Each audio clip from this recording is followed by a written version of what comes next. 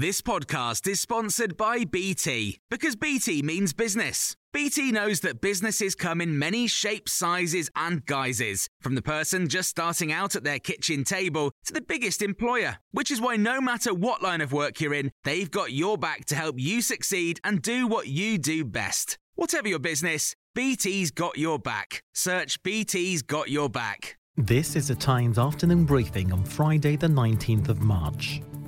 The Culture Secretary says it's important to continue addressing misinformation and disinformation. It says European countries restart vaccinating their populations with the Oxford AstraZeneca jab after EU regulators said it was safe and effective. I'm always concerned about anti-vax sentiment, and there has been a bit of anecdotal evidence about people having some hesitancy over the Oxford AstraZeneca vaccine. But first of all, it is very clear there is no need to have any concerns at all. Our own regulator and indeed the European regulator have made that very clear.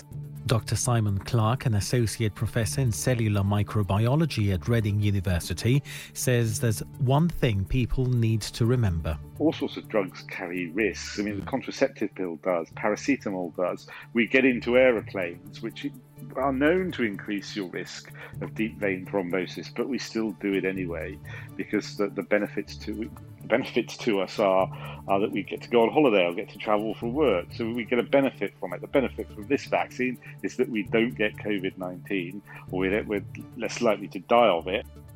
A Scottish parliamentary committee has reportedly concluded that Nicola Sturgeon misled Parliament. It's understood the decision has been reached by a majority vote ahead of the publication of its final report next week. The investigation centres around evidence Nicola Sturgeon gave to the investigation into claims of harassment made against Alex Salmond.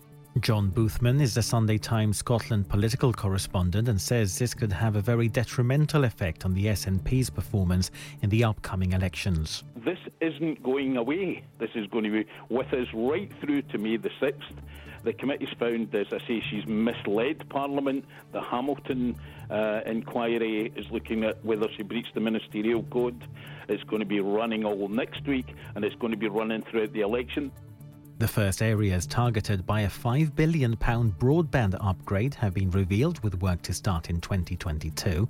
510,000 homes and businesses with very slow speeds will be at the front of the queue as part of the government's project Gigabit. And Barack Obama and Captain Sir Tom Moore are among the nominees for the 2021 British Book Awards. More than 50 books have been shortlisted for prizes before the winners are revealed at a virtual event in May. Television presenter and author Richard Osman is shortlisted for the Crime and Thriller Book of the Year prize with The Thursday Murder Club. You can hear more on these stories throughout the day on Times Radio.